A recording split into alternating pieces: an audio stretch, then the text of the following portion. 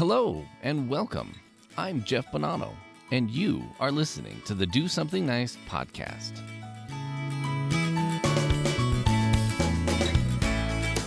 Do something. Do something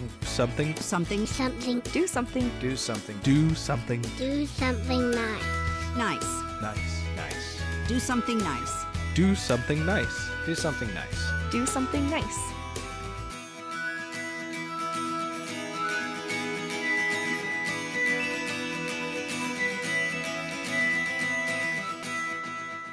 Hello, my friend, and welcome to another episode of Do Something Nice. How is your day? Are you getting ready for the rest of the holidays to either start or maybe ready for them just to be done and over with? You know, it's during this time of year I see a lot of our community find ways to get together, and honestly, I think it's amplified somewhat due to the pandemic. And things that we do maybe each year seem to have even more of a meaning this year.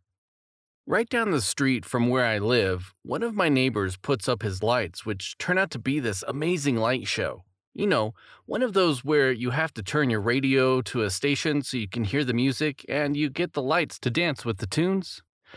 It's always so special, and for him, it actually has special meaning tied back to a dear family member who passed away. And so he puts the show on every year without fail with an ask of his community to help donate for our local food bank. And it never fails.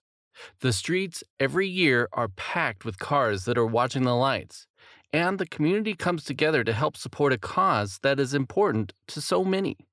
Sometimes communities also come together to support one person, or maybe just a small few who are in need too. And really, communities are called communities because they have something in common.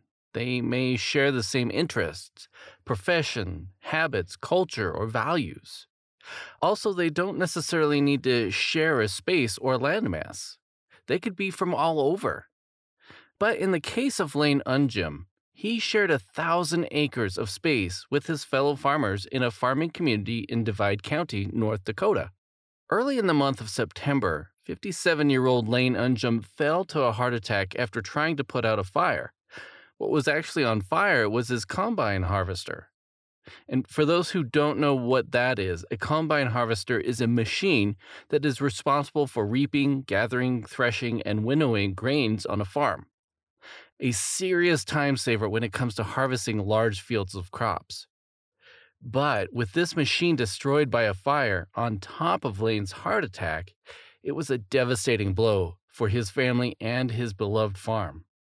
Because of a nearly fatal heart attack, Lane was airlifted to a medical center in North Dakota, where he was placed in the ICU due to his critical condition.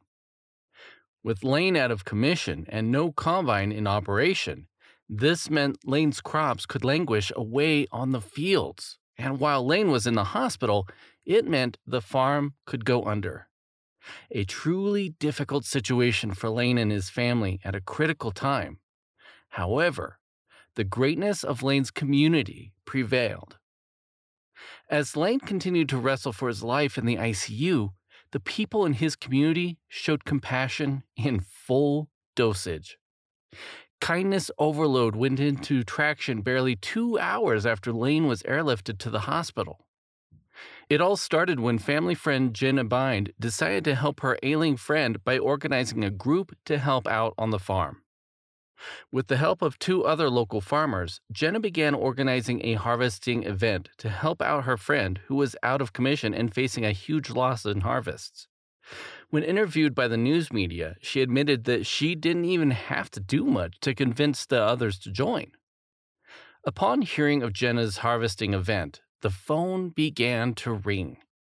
There were farmers calling to ask if they could join in, and soon after Lane was flown to the hospital from his heart attack, over half the equipment needed had arrived at Lane's farm, with people willing to help taking up attendance. 15 semis, 11 combines, 6 grain carts, and 60 volunteers showed up at the Lane's farm ready for harvesting. All volunteers had called and asked to help.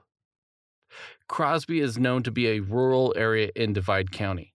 And if you live within 10 miles, you are still considered a neighbor. So most attendees at the harvesting event lived within 10 miles. But, however, many who lived farther away still made it to the event, all willing to support a friend who needed a lot of it. Despite the numbers and different operations, it all went very well without ruckus. With the majority being fellow farmers, the volunteers took turns in helping with the harvests. A group helped harvest Lane's canola crops and durum wheat, while another group took over by helping harvest his soya beans. And a few days later, another group helped move the hay.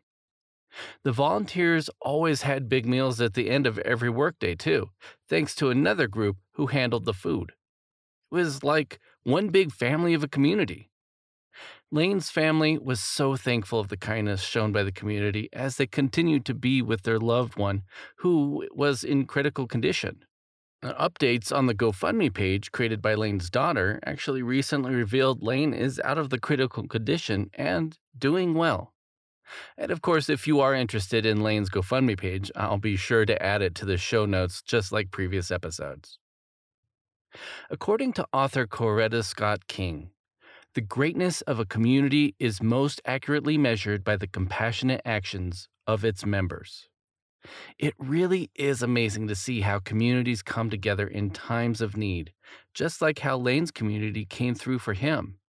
It was a community filled with compassionate individuals, a community which helped one of their own in a moment of need. And right now, I myself am seeing that kind of community kindness all over. It's probably even happening where you live too. In fact, maybe you are part of a community that is doing something nice for someone else. And if so, I would love to hear about it. I'd love to share your story, so please send me your story by email at mailbag@dosomethingnice.net or leave me a comment on the dosomethingnice.net website. Well, my friend, that's it for this episode, and I certainly hope it either added to your wonderful day or helped make your day a little bit better. I would love to hear your feedback and ratings, so if you would like to follow the show on social media, you can on Facebook at Do Something Nice Podcast, on Instagram at Be a Nice Ninja, or on Twitter at Be a Nice Ninja. You can also find this podcast at dosomethingnice.net or wherever you like to listen to your favorite podcasts. And if you can, please leave this show a 5-star rating and tell us why you like this show. Do Something Nice and the show's music is produced by myself. Special thanks to Adateo Tawakali too, who wrote the story for this week's episode. The Do Something Nice artwork and logo were originally designed by the talented Braley Rainey. Also, part of our support comes from listeners such as yourself. And you can help support the show by sharing it with someone in your life, then ask them to subscribe. If you'd like to learn more about me, you can visit my website at jeffbonanno.com. And finally, I want to say thank you so much for listening in. And remember to be a nice ninja and do something nice. Take care and stay safe out there.